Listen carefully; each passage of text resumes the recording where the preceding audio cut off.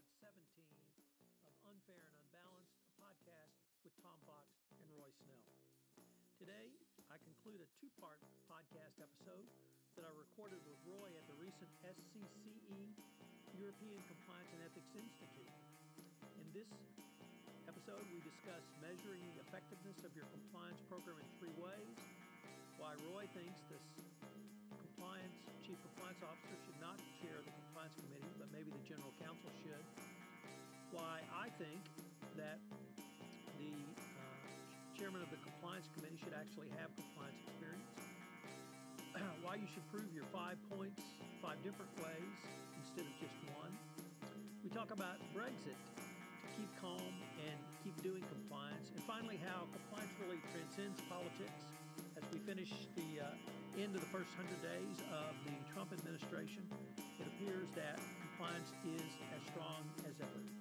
This is Tom Fox. Thank you very much for listening to this episode of Unfair and Unbalanced. Hello, everyone. This is Tom Fox, and welcome for another episode of Unfair and Unbalanced, a podcast with Roy Snell and Tom Fox. We are on location in Prague, Czechoslovakia, or Czech Republic, I should say. Sorry for that, foobar. At the European Compliance and Ethics Institute, SCCE 2017. So, Roy, welcome. Thank you, Tom. I always look forward to these. So, Roy, we've got a lot to talk about. So, what's on your mind? Oh, well, I have one fun one for you. All right. I don't know if you were in this session. I don't think you were. I'm being facetious. Jenny O'Brien and I and a guy named Tom Fox did a session on influence.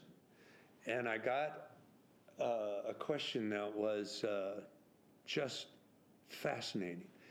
I was telling people that I don't think the compliance officer ought to be the chair of the compliance committee. Right. For 22 years, people told me I'm wrong. The majority of people believe I'm wrong. And I've listened to every objection there is, and I still think it's a wasted opportunity. Of course you could run it. Of course you could run it better than anybody else. But it's a seat of authority. It's a seat of accountability unlike any other opportunity you have to give someone. When I was a compliance officer 20 years ago in a physician group practice, we gave it to a doctor.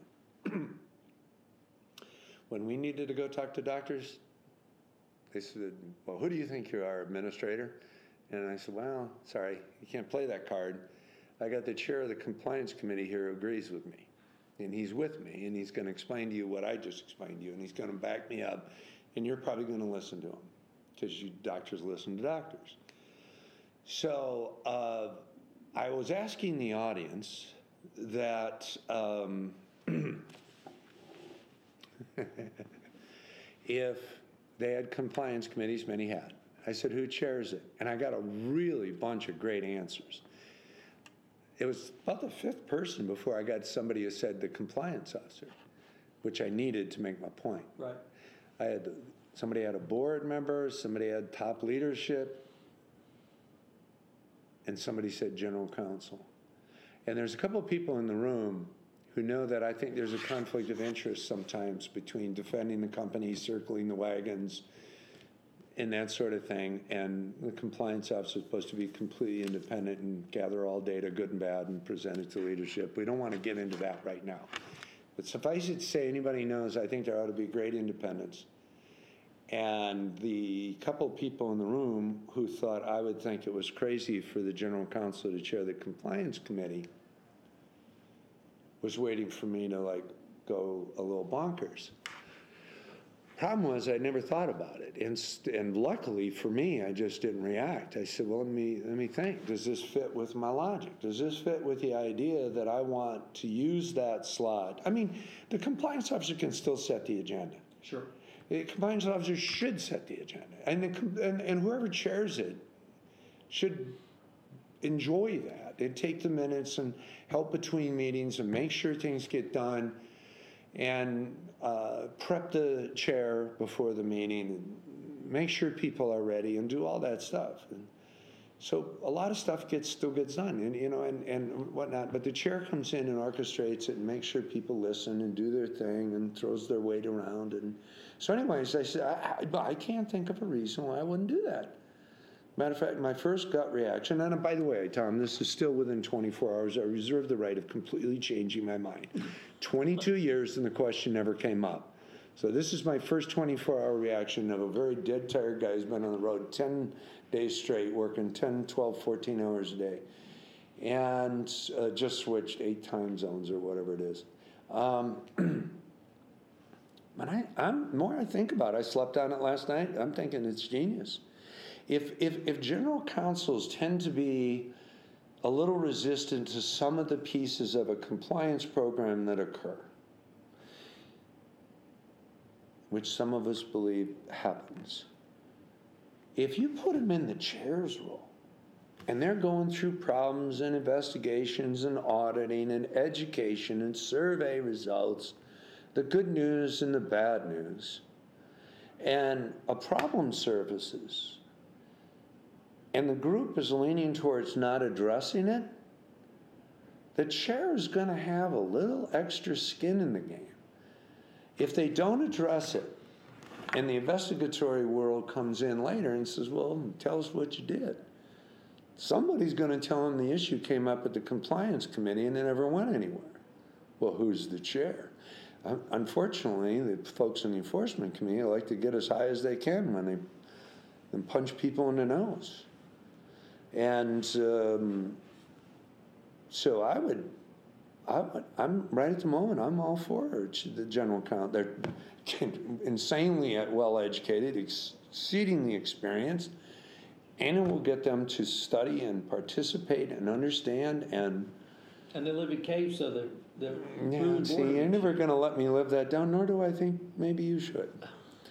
And again, just to be clear, it's not everybody. It was a sweeping, unfair generalization about in-house and outside counsel who, in my opinion, by the way, there's nothing in that document that is new. We've been saying it for 22 years. I've got documents that are older than your children and that say that stuff. But now it's all important to the outside counsel and the general counsel, and because the DOJ said it instead of their peers like you. Did they listen to you? Let me ask you this: have all your outside counsel you've met over the years, and you've been evangelizing the role of the compliance officer in the function and compliance program, has any outside counsel or general counsel disagreed with you? Been resistant? Numerous times. But I'm not talking about you weren't in a cave. You were outside the cave screaming, come out of the cave. But you are appropriately defending your profession, so in the end you win. So let me go back to your point about the compliance committee. Because I don't think it's wrong to have a general counsel, but what I would say is it's a missed opportunity. The opportunity being if you can have your COO or CFO or executive vice president be the chairman, I think that's a step towards not only the operationalization, but when you have a non-lawyer, non-compliance professional chairing that committee, I think it gives it extra stature. Well, let me ask you this, and this is me backpedaling now on 24 hours of thinking and thinking it might be okay. Here's another thing that it might put the general counsel in a tough spot. The general counsel's, part of their role is to defend the company from outside attack. Rightfully so, because there's a lot of unfair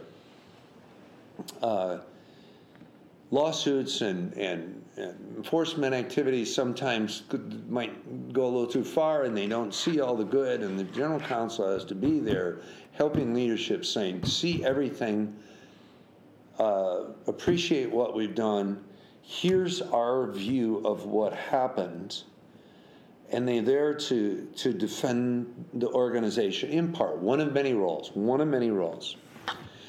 Now, if you're chairing the compliance committee, and the compliance committee is supposed to be this unbiased, look at all the facts, gather all the good news, bad news, under attorney-client privilege when appropriate, and bring that news to the leadership and say, maybe we got an outside independent opinion from a guy like Tom Fox who understands corruption laws like nobody else, and we think we ought to turn left or right. Does that put the general counsel in an odd spot? Because they got to rip off this hat, and I am the chair of the turn over the rocks, look at all the information, and then the next hour they're in their office defending the company? It is a bit of an internal conflict, and I guess the other one I would think of is that you might want to have the general counsel and the legal department, if they're doing the investigation, kind of independent of the group that's going to make a decision based upon the facts of whatever the facts are. How logical is that? It's brilliant. Two teams of people, one of them taking the spirit of compliance and ethics programs seriously, gather all the facts, bring it to leadership and that sort of thing, and at the same time another effort is underway to make sure that whoever is accusing the organization of whatever and making what ultimately could be a case to a judge, jury, or mediator, that both sides are presented properly. So two separate things going on. You know, at a minimum, the general counsel on the compliance committee, of course, there are companies, a lot of them with the general counsel / compliance officer. So, you know, we're debating a thing that could be done a number of ways. I know people are very successful, ethical, regulatory, compliant companies that take a lot of approaches. We're just, as we've been doing for a long time, debating best practice and options and various ways of going about doing it. But I would suggest to people to take a serious, long, hard work. Have a compliance committee. Right. They should have your back. There should be a group of people, including maybe a board member, that study, no more, meet 12 times a year. Be aware of what a compliance program is and what the current things that are going on. So when the big thing happens, you don't have to educate and share the problem. You got a handful of people who can go to the rest of the organization, the C-suite, the board, eventually maybe to the enforcement community, and say whatever they need to say, and they say it with great acumen, because they've been brought along for years. That's what we got out of ours. I did some things 22 years ago that were just not being done anywhere in the country. I mean, major problem was found, a major problem was dealt with.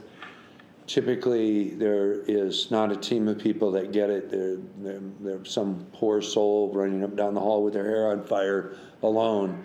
I was able to bring the compliance committee through every step of the investigation. I proved the point about 5 different ways with 5 different groups of experts. You wouldn't have to do so much today because they never heard of a compliance officer and compliance program. You think there's resistance now. Trust me, there was more 22 years ago. But by the time I got done, there wasn't a person in that room who wasn't saying, this is ridiculous. Why did you take this? It wouldn't be that long, but why did you take this many steps? Right. And I said, because this is new.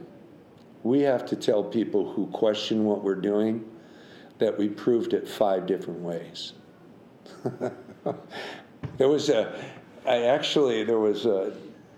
I'm going to tell this story in a little bit bizarre way, but I actually found the person who wrote the law. I flew him in. The sentencing guidelines? I'm going to have to go into more detail here. In healthcare, the biggest risk area is billing. Right. And the law is built around a set of codes, that this code means this thing happened and you should pay this much. Right.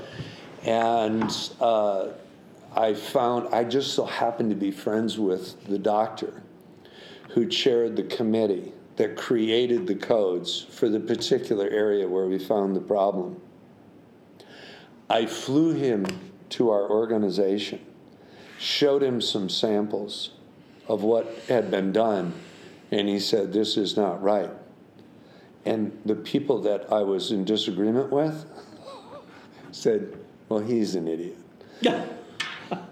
So I actually asked the individuals involved, who would you trust? I'd gotten our in-house experts. I had hired 2 consulting firms and a law firm. I brought in the guy who chaired, the doctor of this subspecialty who chaired. And then I said to this, I've been sitting in alone in his office. This has been about a year of him screaming at me, believe it or not, calmly saying, okay, what do we got to do now for you to understand or agree? There just wasn't a compliance thing at the time. I couldn't rely on, look at all the dead bodies in the street. Right. We were going to be one of the first. And he quickly pulled out a piece of paper, wrote down the 3 friends of his that were doctors in this subspecialty, and said, call these guys. And we did this all under attorney-client privilege, and we called them, and we talked to them, and they said I wouldn't do this way. And we went back to them, and I said, your buddies wouldn't do this. And he said, you guys are still wrong. And I said, we're done. And I went back to the committee for about the 5th time, and I've now said, I got this expert 5 times, higher and higher level expert, and then finally the people he considered experts. And they said we should fix this problem. And at this point, there are people who, if I would have just walked in the room and said, our expert says it's wrong, they would not have backed me. Not in a million years. Some of them. Because, it just wasn't heard of in those days, and it just wasn't a lot. And I was eager to prove over and over. The people listening to this podcast should think about still using these tactics. Don't just get one person's opinion. It was very inexpensive for me. I had our staff do all the work. The bulk of 90%. And I just had people come in and verify for a few $1,000s. It really wasn't that expensive. It didn't take that long. Government investigations take 3 times the time I took. Right. So maybe a little side point here, Tom, is and again, and I got to use you as an example because we do this podcast together, but if somebody's out there with a question about corruption and they've checked with their in-house counsel and they think this, and they checked with the other experts in the building or whatever, or maybe an outside counsel they typically use, it's kind of an FCPA expert, go get somebody like yourself who've been doing nothing but this for years. Amen to that. Thanks for listening. Flat fee, monthly retainer. Very, very reasonable. And I answer questions.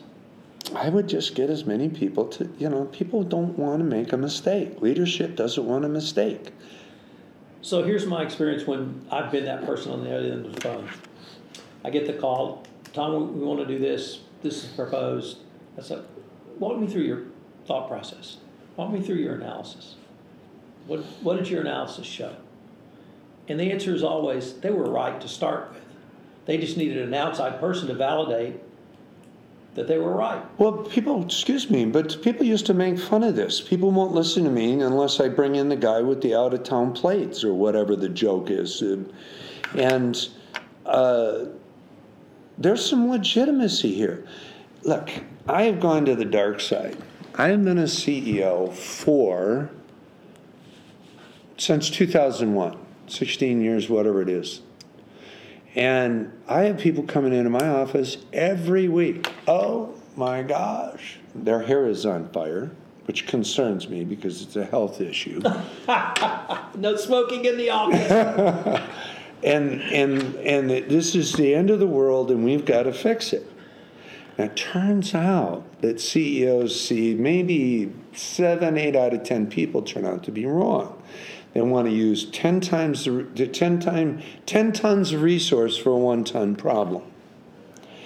And they come in sometimes with no data. They come in with lousy data. They come in with passion and emotion and one expert.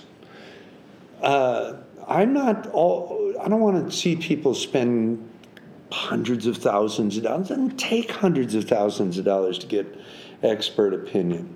Sometimes you need a bigger project and it costs a lot of money. But in terms of doing what I'm advocating, I think it should be respected that it is needed by leadership to say, I can prove to you that this is a 10-ton problem and requires X number of tons of solution, because I've not only studied it with every internal expert I can, but I've also got one or two outside people, and then there's some data and case study and information or whatever it is you got to do. Why not be efficient, but prove 5 different ways what it is you're trying to get leadership to do? You have to be empathetic, which is what you and I and Jenny talked about. In a sense, you're in a negotiation, you're in communication, and you're doing all this stuff, right? Interpersonal skills at this point. Some facts, some data, some analysis, some whatever else, but get in their head. Try and have some empathy for these people that sit on the board, come to 4 meetings a year, don't have a lot of time, have 20 other things as important as compliance on their board agenda every month, every quarter. Understand that leadership has people coming into their office with their hair on fire every month. Be that person who does a better job of proving your own point. Prove it 5 different ways. Be efficient with your time. You can do it. It's a good idea. So we've got about 10 minutes left, and I want to really change the focus and the topic, because I heard something at the first keynote this morning that really struck me, and the panel was on Brexit and what Brexit means for compliance. And Jonathan Armstrong of Cordery had lined up the UK ambassador to Czech Republic to speak. She had to pull out at the last minute, so he got a couple of his colleagues to pinch hit for her. And they said some things that I think actually you said and I said, but I want to lay them out in the context of the U.S. election and compliance and Brexit and compliance. What they said about Brexit and compliance was, number one, the UK Bribery Act's not going away.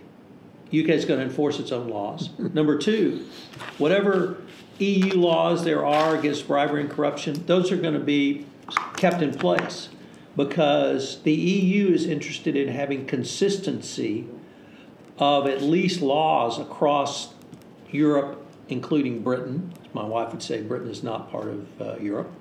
It's separate. But the the UK has an interest in also having a trade deal with the EU. And that's what they want out of this. The EU wants a divorce.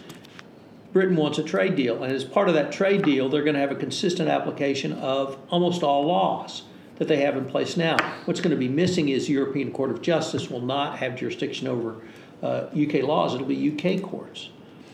The bottom line was keep calm and do compliance.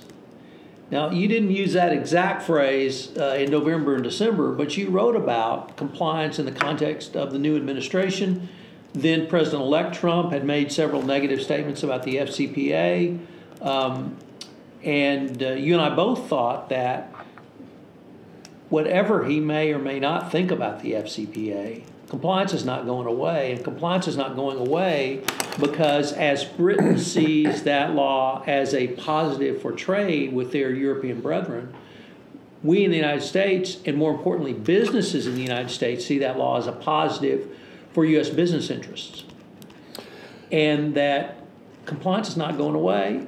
If Donald Trump pulled out a magic pen and could actually do something, including repeal of the FCPA, which he hasn't done, and the Attorney General and the Assistant Attorney General that have been nominated, and indeed the SEC chair nominee, have all come out in favor of continued enforcement of U.S. anti-corruption laws, including the Foreign Corrupt Practices Act.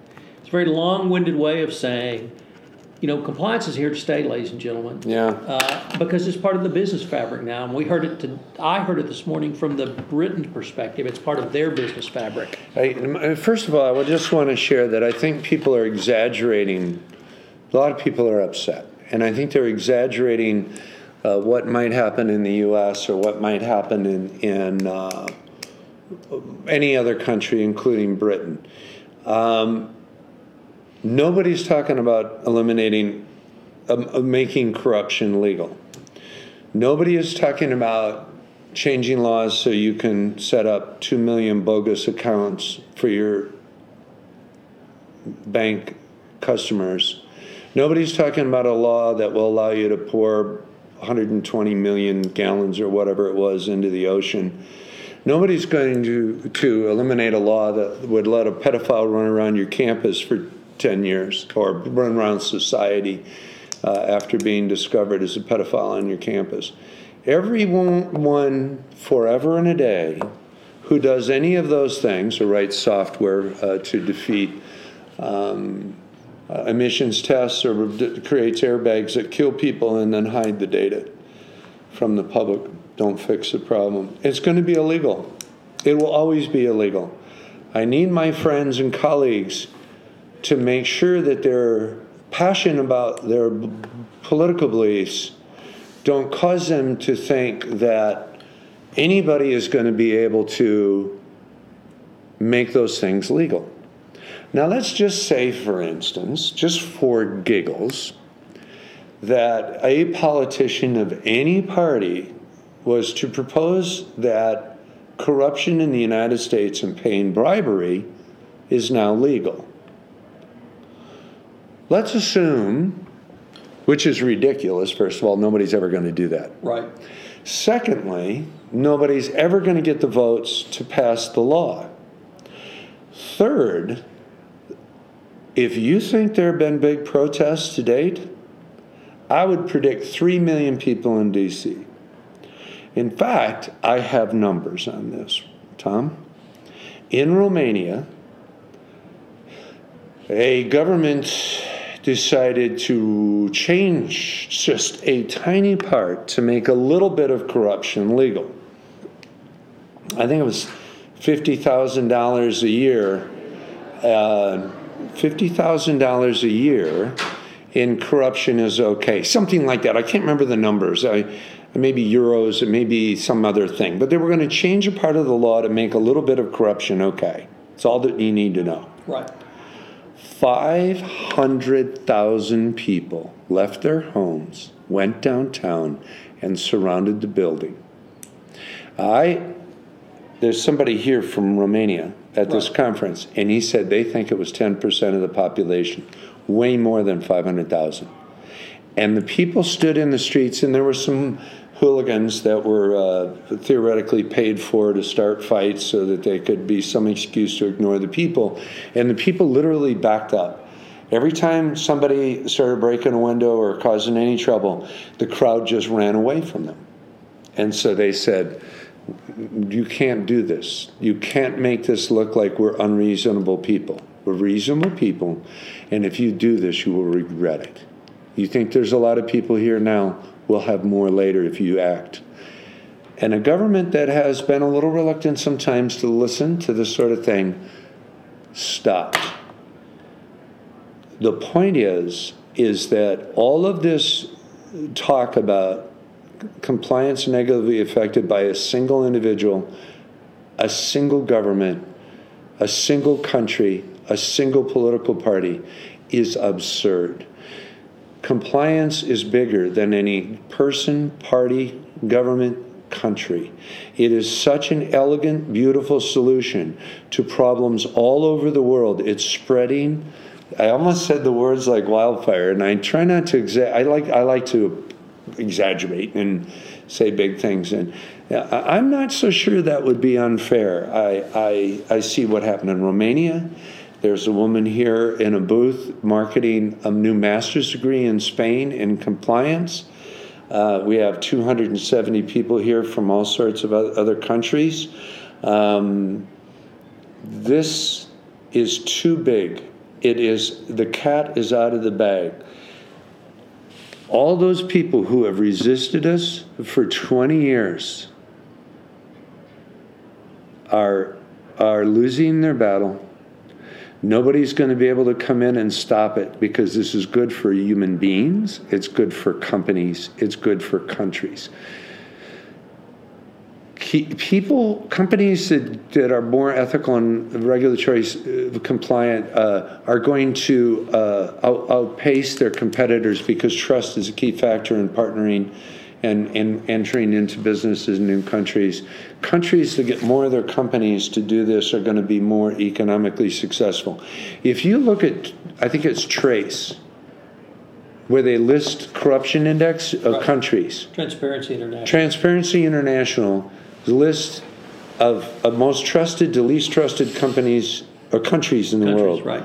And then you list next to it the most highest level of standard of living to the lowest level of standard of living. Those lists are terrifyingly close. People in the top, all countries in the top third are in the top third of both lists, middle third, and bottom third. It's really a little more close than that. And the point being is that in the global economy is here, it's a done deal, it's over. You as a company or a country want to be successful economically, you got to sell your stuff everywhere, your products or your services. To do that, you got to be trusted. If you have no rule of law, your country is going to suffer dearly. If you have the rule of law and you don't enforce it, you're corrupt. You're going to suffer dearly. You have the rule of law and you enforce it, you're going to do better. If you have compliance programs in every company finding problems before they start on a real-time basis, rather than wait for the government to catch you, those companies in those countries are going to do better. Nobody is going to stop this. I think that's a great note to end on, Roy. It's been a lot of fun. Otherwise, I feel pretty neutral about the whole thing, Tom. I'm never going to let you use numbers again. That was great. All right, sir. Thank you. It's been big fun. I've enjoyed this, as always. Hello, everyone. This is Tom Fox again. I'd like to thank you for listening to this episode of Unfair and Unbalanced. If you listen to this podcast on iTunes, I would greatly appreciate it if you would rate our podcast, as it would help in our rankings, and get out the word about the only podcast which relates directly to the compliance profession. I hope you will join us again for the next episode of Unfair and Unbalanced, a podcast with Tom Fox and Roy Snell. This podcast is a part of the C-Suite Radio Network. For more top business podcasts, visit c-suiteradio.com.